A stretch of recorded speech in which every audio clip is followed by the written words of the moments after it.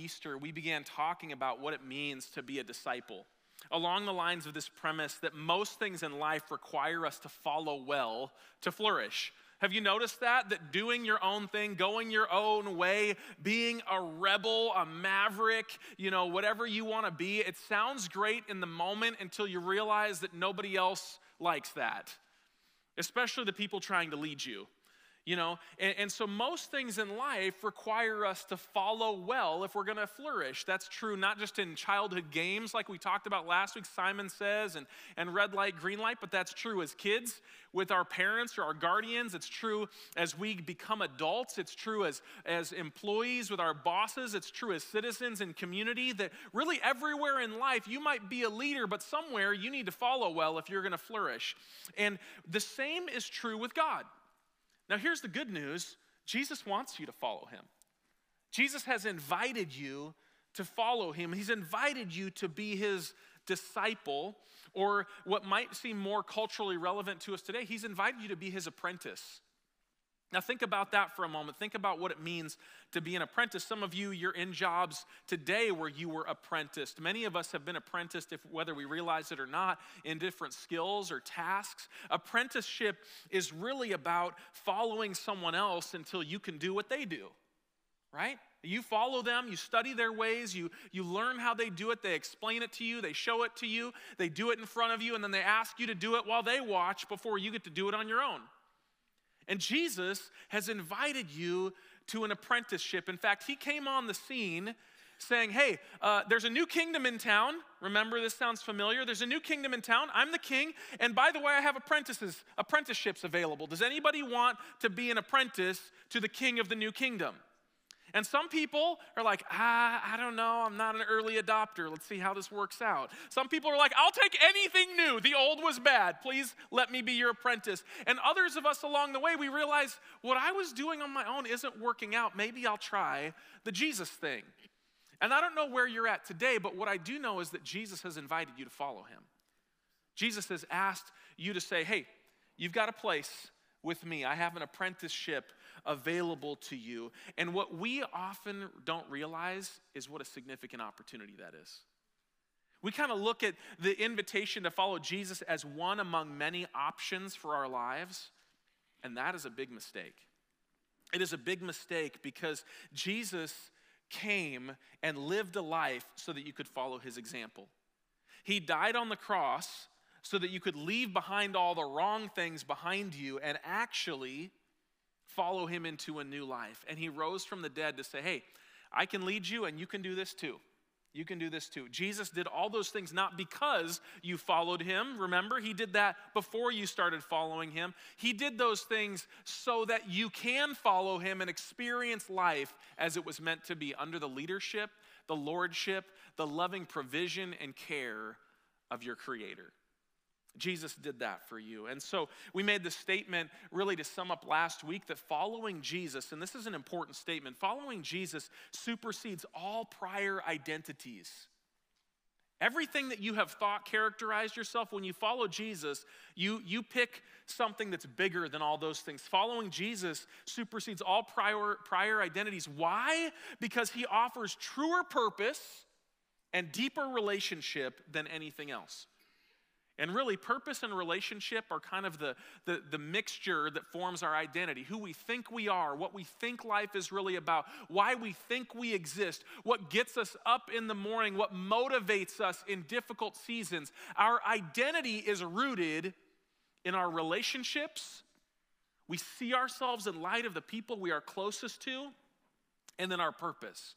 We see ourselves in light of what we believe we are here to do in this world and in this life. And Jesus offers us deeper relationship and truer purpose than any other option. Now, the relationship is meant to be day to day, and a lot of times in church we talk about that relationship, we enjoy that relationship. That relationship is meant to be the foundation for everything else that we do. You're not meant to do anything else outside of relationship with Jesus. It's kind of weird to think about, and most of us, that's a lifetime journey to learn to live in relationship with Jesus every day. But there's also purpose involved. And there's a particular statement that Jesus makes that I think really sums up both our identity and our purpose. In fact, you could call this the great identity statement of Christianity. You could also call it the great purpose statement of Christianity because it has elements of both. It's one of two famous statements of Jesus that Christians for thousands of years, much smarter than myself, have said this really sums up a lot of what Jesus has taught us. The first of those is the great commandment where God says, hey, if you want to do life well, you got to love God above everything else that you love in this world. And secondly, you need to love people as good or better than yourself. Now, if anybody has that down, well done. But for most of us, we need Jesus to apprentice us. Teach us your ways, right?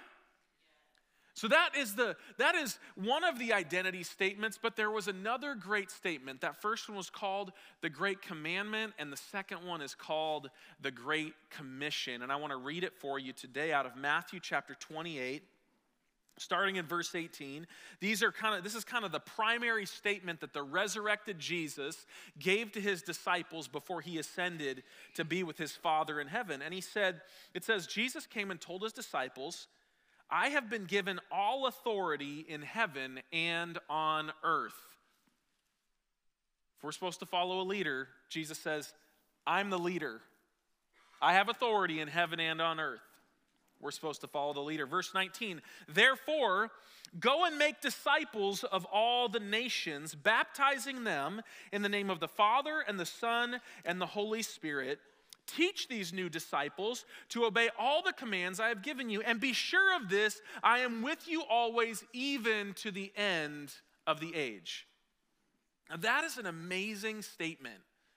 It is a statement of both identity for any of us that want to be a Jesus follower, a disciple, an apprentice of Jesus, and it's also a great purpose statement for any of us that want to be a follower of Jesus, a disciple, an apprentice. I want to talk about some of the identity pieces first, but really what Jesus gave here is his disciples watched him live, they watched him die, they saw him resurrected from the dead, and they were about to watch him return to the Father in a cloud. We read about that in the beginning of the book of Acts. Crazy thing to witness. And so Jesus is preparing them. Hey, you need to remember who you are when I'm gone. If you don't remember anything else, because it's going to take you a while to remember everything, remember this. Remember who you are and what you're supposed to do.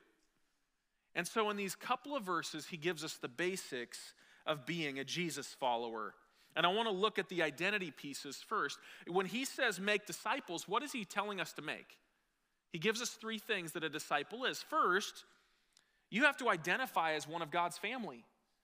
If you're going to be, we're in a culture that we like to say, hey, I identify as this, I identify as that, and you can basically pick whatever you want and say, I identify, as this. I identify as this table today because I'm just feeling a little standing still and dark, and I identify as that. We can pick whatever we want to identify us. Now, most of us pick the things that give us the greatest sense of relational intimacy or the greatest sense of purpose.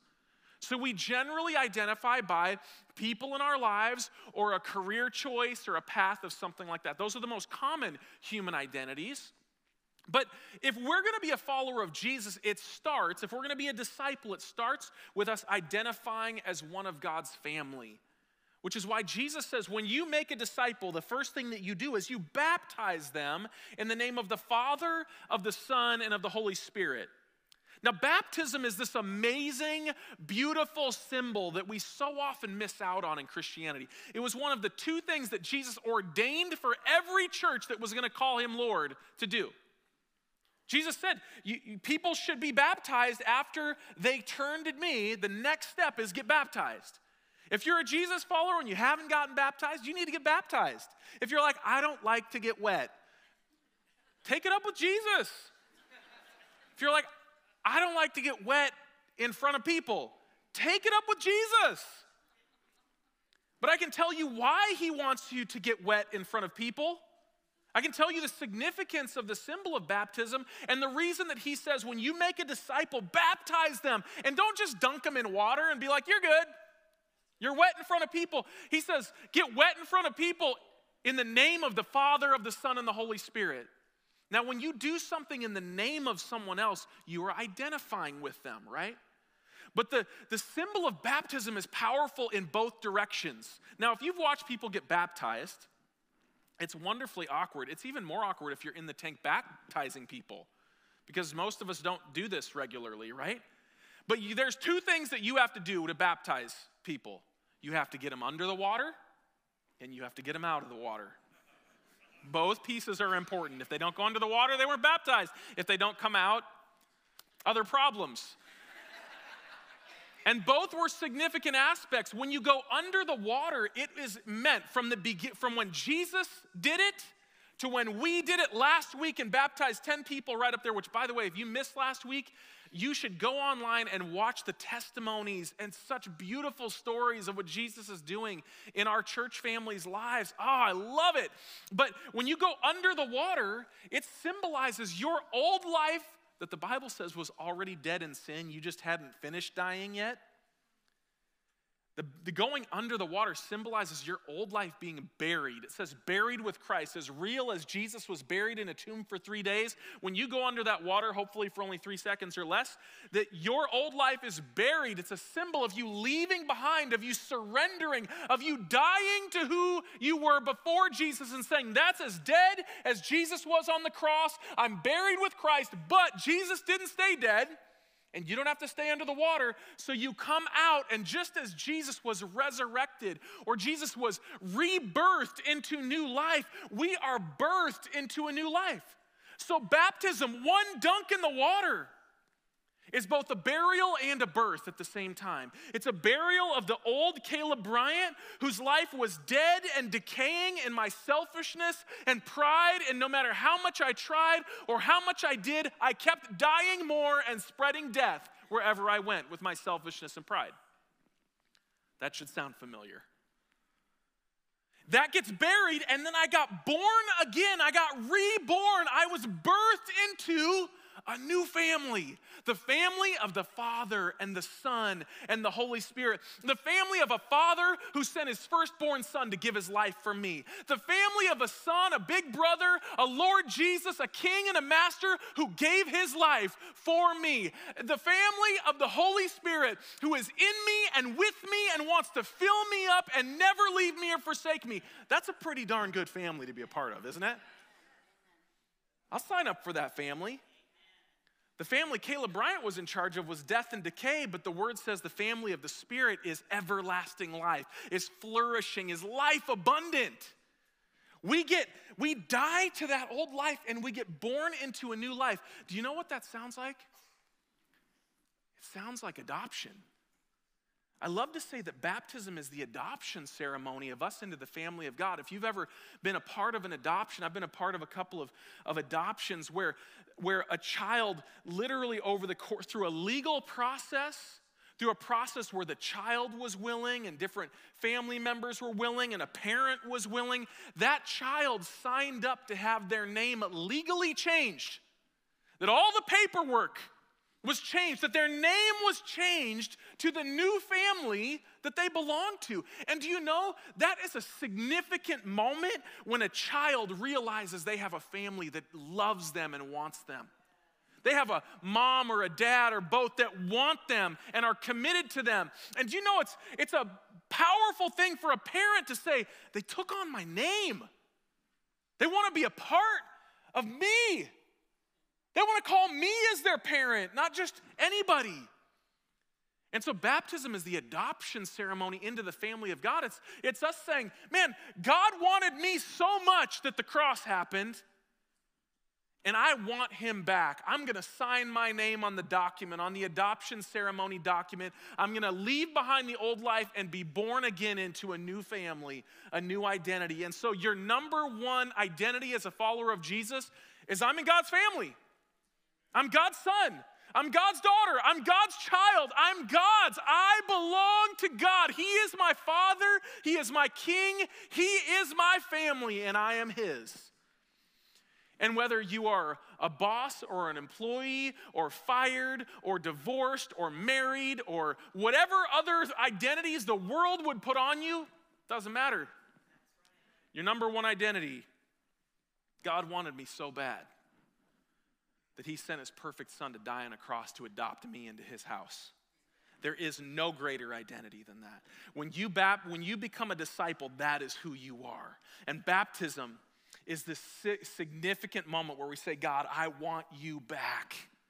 Everything belongs to you. My identity is in you. So that is the first piece of being a disciple. Isn't that exciting? I'm excited about it. Secondly, this is maybe the less exciting part for some of us. Jesus said, once you baptize them, once you have this new baby Christian, you have to teach them something. You have to teach them one of our favorite words. It's an important word for a follower. You have to teach them to obey. Teach them to obey everything I have commanded you. Obey all the commands I have given you. And the second aspect, the second basic piece of being a disciple is you have to obey Jesus' teaching. You are a follower. He is the leader. He has been given all authority. By the way, he created everything. And then when we screwed it up, he died for everything. And then through his own purity and power, the Father resurrected Jesus from the dead, and he has all authority again. And so what he says goes. And if he says something's true, he probably knows better than you or I. We have to obey Jesus' teaching. If we are not identified primarily by the family of God and obeying the teaching of God, you might say you're a Christian, but you're not. You're not. You're playing around with religion, but you're not a Christian. You're not a disciple. A disciple means that you're having to change things on a regular basis because Jesus told you to. And your responses are limited to, yes, Lord, how, Lord, and help me, Lord. And for me, most days, I employ all three responses. Yes, Lord, how, help, change me. I only know how to live like the dead guy that got buried in baptism. I don't know how to do this. I'm a baby in this. Teach me to obey. Help me to obey. But one thing you can't do is ignore God's word. Jesus is teaching. In fact, there's a play on words here. Many scholars think that Matthew is specifically referring back to the verse that began the Sermon on the Mount, where it says that Jesus sat down and began to teach the crowds. So at the least, what Jesus wants of you is to obey everything that he said in the Sermon on the Mount. And if you can check all those boxes, well done. But do you know the Sermon on the Mount really is an interpretation of what all of Scripture was trying to teach humanity in the first place? It's Jesus saying, this is what humanity was supposed to be like, and this is what I'm saving you to get back to. And as disciples of Jesus, baptized in his name, we are responsible to live according to his word. And so everything between the covers of Genesis 1 and the end of Revelation is the teaching of Jesus. It's made most clear in the person and the sermons of Jesus, but we are responsible to the Word of God and allowing Jesus to transform how we think about our responsibilities, our problems, our relationships. Remember those categories of discipleship we talked about last week. When we allow Jesus' teaching to transform how we think about those things, that's how we live a new life in those things. We are new people, but we are still living in the old, broken, dying world, right? And it's really hard when we're still in the same environment to not go back to the same old tendencies that the dead, dying version of us used in a dead, dying world. To do a new thing, to live the new life, we have to have a new way, the culture of a new kingdom. We have to be citizens of that new kingdom and learn to think that way. And through Jesus' words, we learn to recognize his voice. It's through the Bible that we learn to recognize the Spirit of Jesus prompting us and speaking to us. It's through the Bible that we learn to pray and respond back to Jesus. It's through the Bible that we learn to look at life from God's perspective, and so we don't look at things the way we used to look at them. The New Testament is full, especially of the Apostle Paul saying, don't look at things like you used to look at them. Stop thinking about things the same way you used to think about them. If you look at them the same way and think about them the same way, you're going to act the same way as the dead version of yourself. And Jesus saved you from that. You have a new life. Jesus' Spirit wants to help you live out that new life, but you have to be obedient to the Word of God. And when you fail, because you will, Because like any child, they're not perfect as they learn to walk in their parents' ways. There will be grace from him, and there should be repentance from you. That's a healthy parent-child relationship when things are not working the way they should. So, the basics of being a Jesus follower, according to Jesus' great identity and purpose statement, are that we have to identify as one of God's family. We have to obey Jesus' teaching. And then third, and this is a wonderful gift that Jesus has given us, to stand on his faithfulness. Jesus said these amazing words to his disciples. Be sure of this. Be sure of this. Don't ever forget this. Don't ever doubt this. Be sure of this, that I am with you always to the end of the age. Do you know when the age ends? When Jesus returns. When Jesus returns. I am with you always. You know what Jesus did after he went to the Father? We'll celebrate it here over these next few weeks. We are in the season of Pentecost. We're about a month out from the holiday of Pentecost. Pentecost celebrates when Jesus poured out his Spirit so that his Spirit could walk with every believer just like Jesus walked with the disciples in his lifetime. When you read the Gospels, my first reaction as a new Christian was like, oh man, Jesus, I want to walk with you like they walked with you. And Jesus is saying, you can. It'll look a little different. In fact, it won't look like anything because the Spirit's invisible, but the Spirit is real and speaking and leading and with you in ways that Jesus in his physical body could not be. But we can be sure that Jesus is with us. And what does that mean? That means that if Jesus is with you and he has all authority, what can overcome you? If you belong to Jesus, nothing can happen to you outside of the allowance of Jesus, which means two things. If something good happens to you, it's because God did it. In fact, that's true of any good thing in this broken world. It also means that if something bad happens to you, it doesn't necessarily mean that Jesus did it, but it means that he has allowed it and he will walk you through it. That is a hard thing. That is a hard, hard thing. And the closest that I've come to understanding it is that as a father, I often have to withhold stepping in so that my children can grow. I have to choose, when do I step in and help and use my superior strength or knowledge or whatever to correct a situation, and when do I have to let them walk through and learn? But do you know what never changes if I'm a good father? Is that I'm there. Is that I'm committed to the end of the journey. Is that I'm not going to leave them, and I'm going to make sure that I am there whispering truth in their ear as they process that difficult moment. I'm going to make sure that no matter what happens, they know they're loved. I'm going to make sure that no matter what happens, they know there's still hope on the other side of it. And that is what Jesus, by his Spirit, does for us in difficult circumstances. So why did Jesus say this to his followers? Because he knew there would be times where we were saying, God, where are you? God, this hurts. God, I don't see you. God, it feels like we're losing right now. God, where are you? And we have to look back at the identity statement of Jesus here in the Great Commission and say, Jesus, you said you're still with me. I don't see you, I don't feel you, but I believe that you are there, and that means there is hope for the other side. That means there is hope on the other end of these things, because Jesus' love and power for you are unsurpassed. When you doubt it, remember that Jesus went to the cross for you. If you doubt his love, remember he went to the cross for you. If you doubt his power, remember he overcame death for you. His goodness is what keeps us going when we fail, which, if you're honest, will happen more often than you'd like to admit, right? When you fail and when the world fails you, Jesus will not fail you. And his resurrection reminds us that there is no amount of abuse or abandonment this world can throw at us that Jesus can't restore. The cross was all of the abuse and abandonment the world could throw at Jesus, and the Father restored Jesus, which means he can restore you, right? Which means there is not a thing you will go through that you can't say, Jesus, I know you're with me, and I know you'll restore me.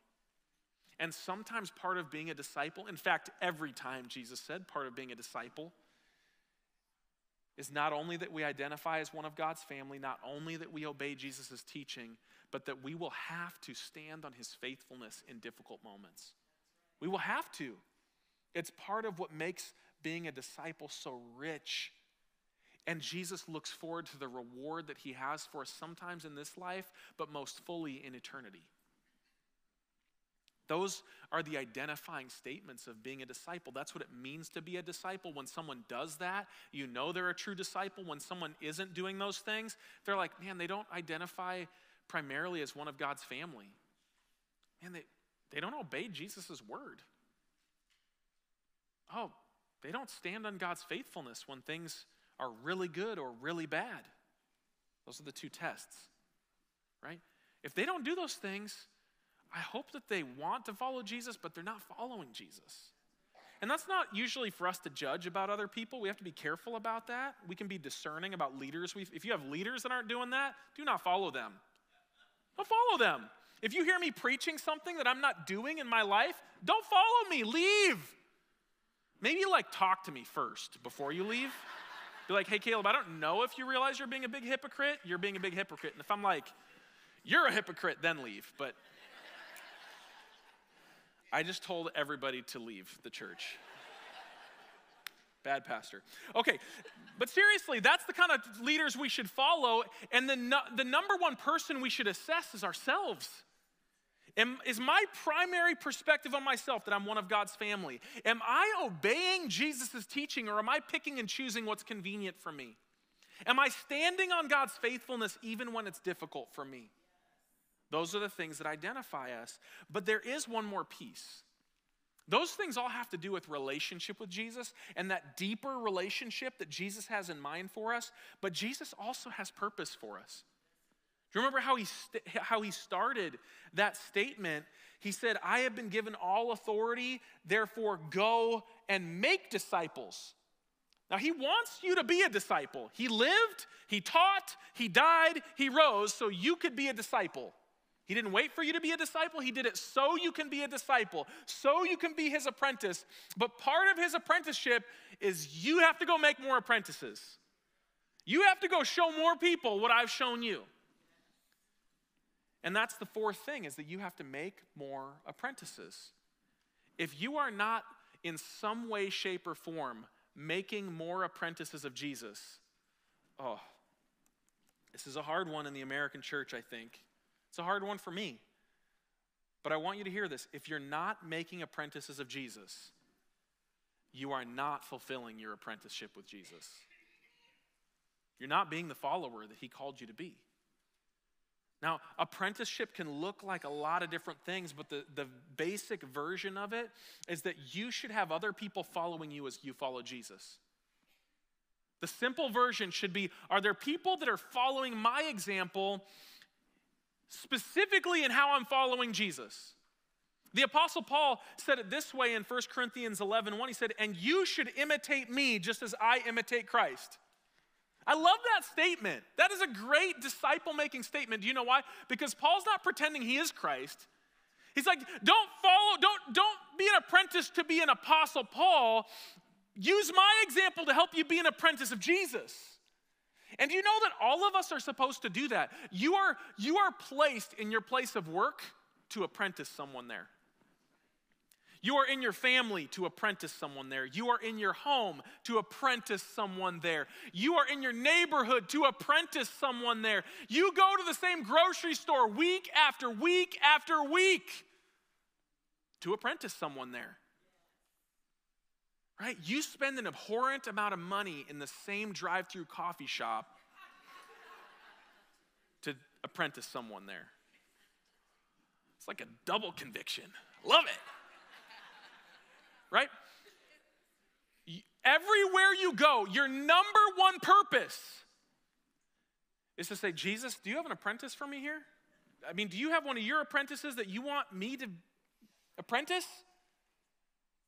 And here's the thing, that in our culture, we can barely have friendships in real life. We're like, can you just text me? I don't even know if I can handle a phone call right now. Right? So relationships are hard for us, but can I tell you the beautiful thing about apprenticeship is if you're doing the first three parts of being a disciple, apprenticeship is not hard. If your primary identity is in Jesus, if you're obeying the teachings of Jesus, and if you are standing on his faithfulness in difficult times, and you're inviting someone else to just follow Jesus as you're following Jesus, apprenticeship is easy. Because the greatest apprenticeships are when people just see a real version of a Christ follower in you. The problem is, and this is a problem I struggled with as an early Christian, I couldn't find any Christians in the church who looked like what I read about in the New Testament. I couldn't find them.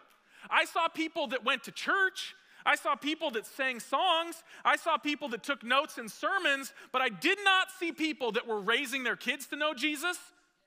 More importantly than getting their kids in all the other programs, academically, athletically, and all the other things, I didn't, as a youth pastor, I didn't know parents, very many of them, that their number one priority for their kids was that their kid knew what Jesus looked like. If that's you, don't go to church. Don't waste your time. And, I didn't meet a whole lot of Christians that really cared about their coworkers coming to know Jesus. I didn't meet a lot of Christians that when they went into a restaurant wondered if they were supposed to represent Jesus to someone there somehow.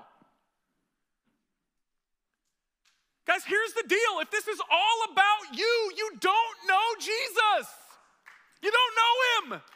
Because Jesus said, I'm going to make it so not about me to save you from making it all about you so that you can make it about somebody else. And that is what being a disciple is that we stop being all about ourselves and we decide to be first all about Jesus, which then he says, welcome home, son, daughter, let me point you back towards some other people that don't know me yet. I want you to help them follow me. And we see in the New Testament all sorts of examples of how to open the door. Here's the thing. Apprenticeship is about them doing life with you. That means that you have to open your calendar. You have to open your home. You have to open your checkbook, because usually meals cost money, things like that. You have to open your life to people and say, come follow me as I follow Jesus. And some parts of our lives are embarrassing, right? Like sometimes that means your house isn't in pristine condition when you invite someone over for dinner. Now you could try a little bit, but if you're coming to my house, it's probably not in pristine condition. It's all my children's fault, I promise. Okay, maybe not. But you're gonna have to give away some time that you wanna keep to yourself. You're gonna have to hold off on that Netflix binge that you've been waiting for and really need in your life. That was sarcasm. Okay, you're gonna have to change some of those things in order to care more about other people, which, because we are good old, Americans in our generation, that's hard for us. We're like, that's my stuff. And Jesus said, didn't you get dunked underwater? Weren't you supposed to die to that old self? And didn't you want to live the new way? So how do we make apprentices? I love in the New Testament some of the different examples because every personality is different. Every personality is a little different. I am amazed sometimes at watching my wife in settings where nobody knows Jesus, how she can walk in and it's like she slips past the defenses and she's like, hi, I'm Jeanette. I'm here to tell you about Jesus. Do you want to pray right now? Some of you, she's done that to you.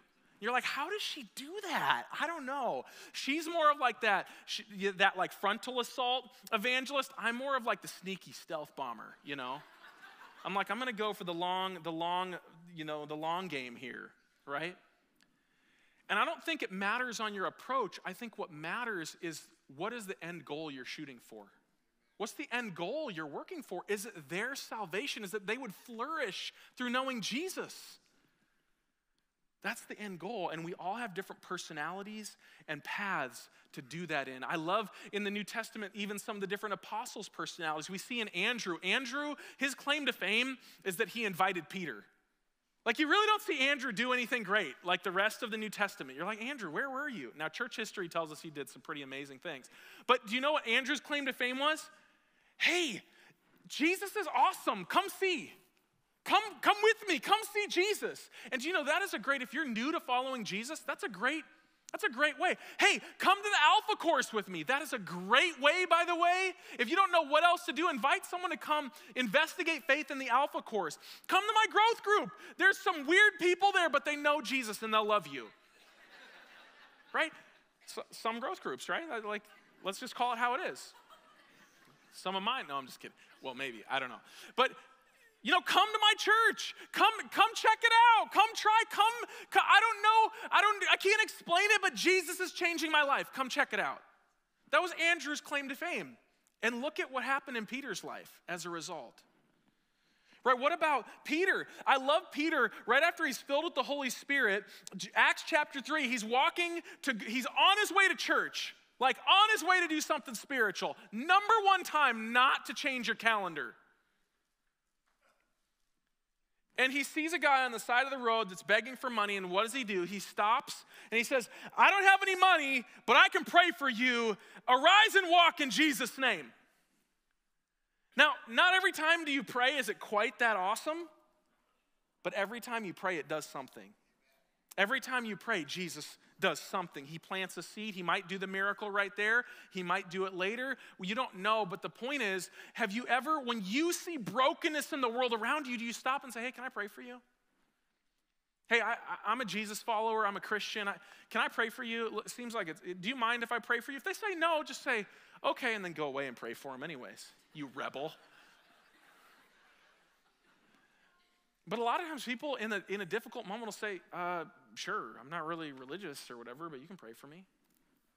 Be that guy, that girl at work that they're like, oh, yeah, they offer to pray. Because you know what happens? You know what I found in my jobs that weren't in churches? Is that often the first couple times I asked, but then later as time went on, they would come and ask me.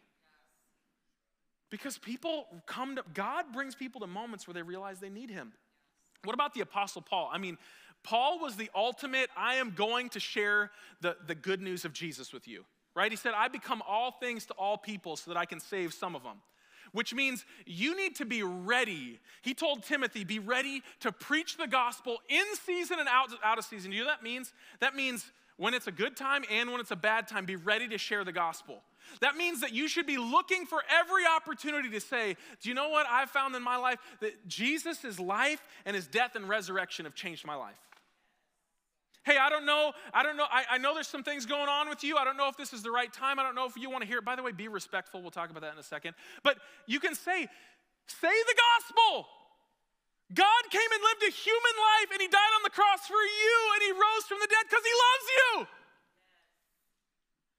And let people wrestle with that. Don't yell it. I only yell in church, by the way. Sometimes in my backyard when yard work isn't going well. But, share the good news of Jesus. And then the thing that has to cover it all is the John method. Do you know the John strategy? John is like the guy I always wanted to be. He's the guy that just like everybody liked to be around.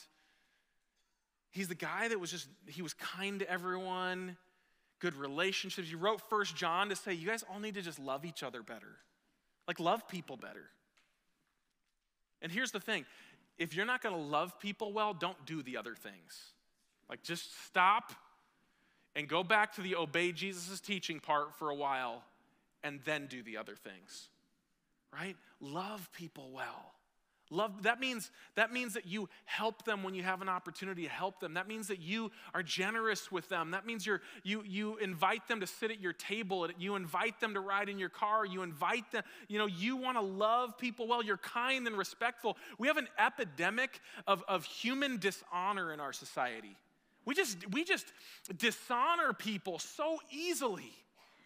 Just shame people and tear people down. Can we just practice honoring and loving people as if they're Jesus? That's, by the way, what the Bible tells us to do. Right? We want to honor people and love people well. Here's the thing, though. All of those strategies, inviting someone along, praying for people, sharing the good news, loving people, that's not discipleship. That's evangelism. That's outreach. That opens the door for you to make an apprentice. And as someone steps through that door, when someone says, man, I don't know how, but God answered your prayer. Yeah, I'll come to the Alpha course with you. Or wait, you believe that about Jesus? Tell me more. He lived and died and what? Rose from the dead? When you open the door and when someone opens the door, come on. Follow me. I'm trying to follow Jesus. I don't have it all figured out, but I'm trying to follow Jesus. Do you know that's what I'm doing every week is I don't have it all figured out. But as I learn things to follow Jesus, I'm trying to share with you how to follow Jesus. That's how we make apprentices. And the reason I bring this to you today is because as we are serious about being disciples, and I hope that you're serious about being a disciple. I hope that you're serious about that. That's why we do growth groups and classes and all these other things. It's why we preach the word. It's why we do everything we do as a church to be disciples. But part of being a disciple is making disciples. You cannot separate the two. You can't say, oh, that's what pastors do. It's not.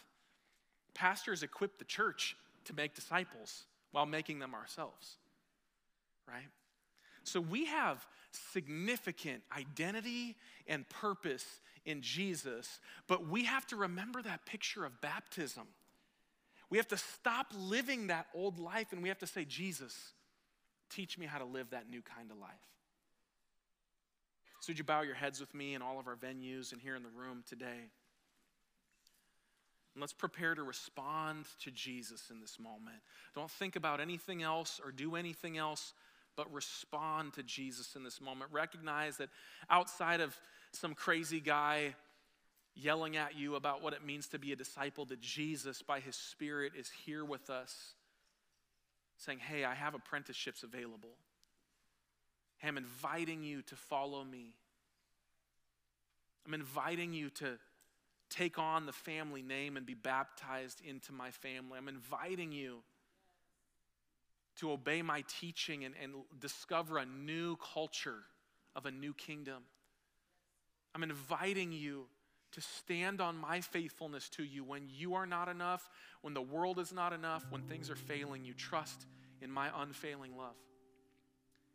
And I'm inviting you to the greatest mission the world has ever known, to make apprentices of Jesus so that they can flourish in eternity through knowing me. Father, I ask in the name of Jesus that you would send your Spirit to us this morning, that you would convict us first of your love, of the incredible love of the cross displayed for us. Then would you convict us, Lord, of the incredible justice of the cross, that our sin had to be put to death one way or another. And would you convict us of the beautiful reward that you demonstrated at the resurrection and that you have invited each of us into. Father, would you move in us and make Sound Life Church, every one of us, in every generation, in every venue and community, would you make every one of us, Lord, make us your disciples and help us to follow you and do the same in all the places you've sent us. We ask these things in your name, Jesus. And everybody said, amen. You know, this morning we sang a song at the end of worship that we're going to sing at least part of again, and it said, I'm not enough unless you come. Do you know that Jesus gave them this commission, and then we see in the book of Acts that he said, there's one more thing though, you need to wait until you have received the fullness of the Holy Spirit. You need the Holy Spirit to fill you up. And there's this beautiful journey that we see in Acts of the Holy Spirit filling believers. They heard the Great Commission, and Jesus said, you're not going to be able to do it well on your own. And if you're like me, that's a little refreshing because you probably already know you can't do it on your own. But Jesus, his Spirit is with you. Remember, he said, I'm going to be with you. I'm going to be with you. You're never going to have to wonder if I'm with you. But he also said to his disciples, I'm with you, but I want to be in you. I want to overflow out of you. I want rivers of living water to overflow out of you. And so can we just invite the Holy Spirit to come and fill us today? Would you stand with me this morning? And some in the room get excited because you've experienced the filling of the Holy Spirit. But I want you to ask him now. I want you just, and this is what I often do as a posture, because posture is important. I put my hands out in front of me, ready to receive. And I say, Holy Spirit, would you fill me up? Would you help me to be a disciple and make a disciple? Holy Spirit, come right now. And I want you to take this moment. Invite the Holy Spirit. Invite the Holy Spirit. Begin to pray your own prayers, even before they sing over you. Begin to pray in your own words. Holy Spirit, will you help me? Help me be a disciple. Help me be faithful to you. Help me to walk in that identity that I was baptized into. Help me, Lord, to obey your teaching. Help me to stand on your faithfulness. Holy Spirit, come and help me to be that kind of a disciple. And Holy Spirit, help me to make disciples. I don't know how to initiate the conversation. I don't know how to disciple my family, my friends, my coworkers. Holy Spirit, fill me with your power. Fill me with your power. And let's wait on him. Jesus said, wait. Wait on the Lord. Wait on the Holy Spirit to come. And as they sing this song over us, let's wait on the Holy Spirit and just continue to pray with me. Holy Spirit, would you come? Holy Spirit, would you come as we sing this together?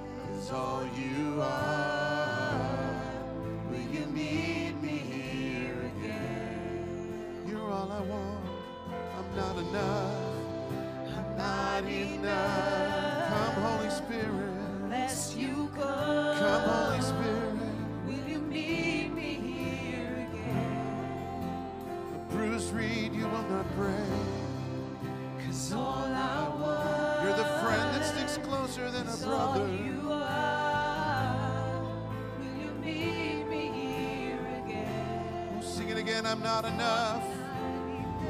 Confess it, Lord. Not enough unless you come.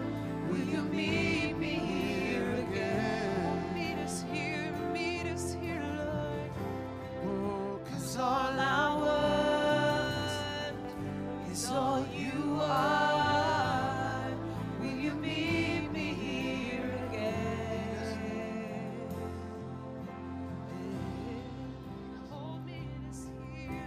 needs to be the prayer of every moment of our lives. Every moment of our lives, we need to keep praying, God, I know that I'm not enough on my own, but you haven't made me do this on my own. I need your Spirit. I need you to help me share. But can I tell you the first thing the Holy Spirit wants to awaken in you is a compassion for people who don't know Jesus. He wants to help you hurt for people that are stuck where you were. And if we're not doing those first three identity things, we won't really be able to do the other thing. Not very well. We have to ask the Holy Spirit to help us be disciples, to make disciples. And we have to make disciples to be a disciple, right? It goes hand in hand. But here's the thing.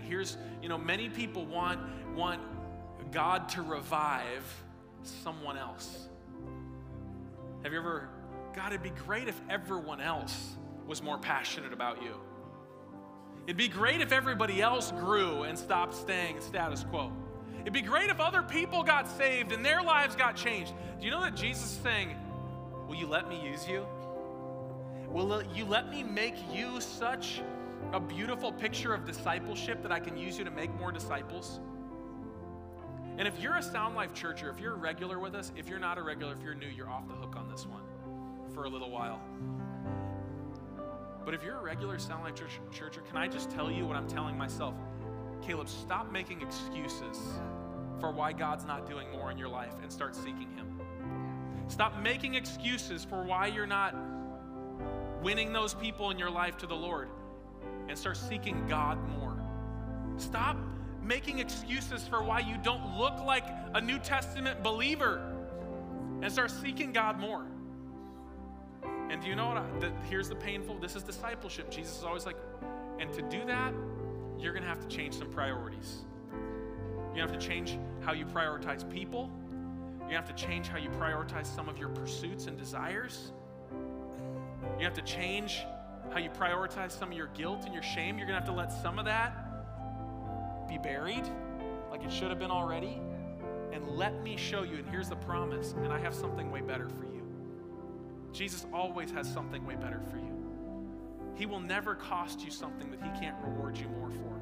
He never does. He'll cost you something, but not more than He can reward you. And so Sound Life Church, let's be disciples. Let's be unashamed disciples of Jesus that look like Jesus, that walk in the fruit of the Spirit, the love, the joy, the peace of Jesus. And let's invite other people to follow Him with us. As you go out today, you go out into a world of potential disciples, a world of people that Jesus has said, apprenticeship is available. I want to apprentice you. I want to show you how to live this life the way I created you to. So Sound Life Church, go make disciples. Be disciples and make disciples. And Father, I pray that as we go, you would go with us. You would show yourself faithful. Your Spirit would lead us and go before us. Father, I pray that you would answer prayers that we pray over lost people in our lives. I pray, Lord, that you would show yourself faithful in our difficult moments. I pray that you would teach us to obey you and help us to walk in the identity we have in you. But Father, anoint us by your Spirit to imitate you and invite others to imitate you as well. Help us to be your church. In Jesus' name we pray. And everybody said, amen. Amen. Sound Life Church, go be disciples, make disciples, and know that we love you, and we'll see you next week.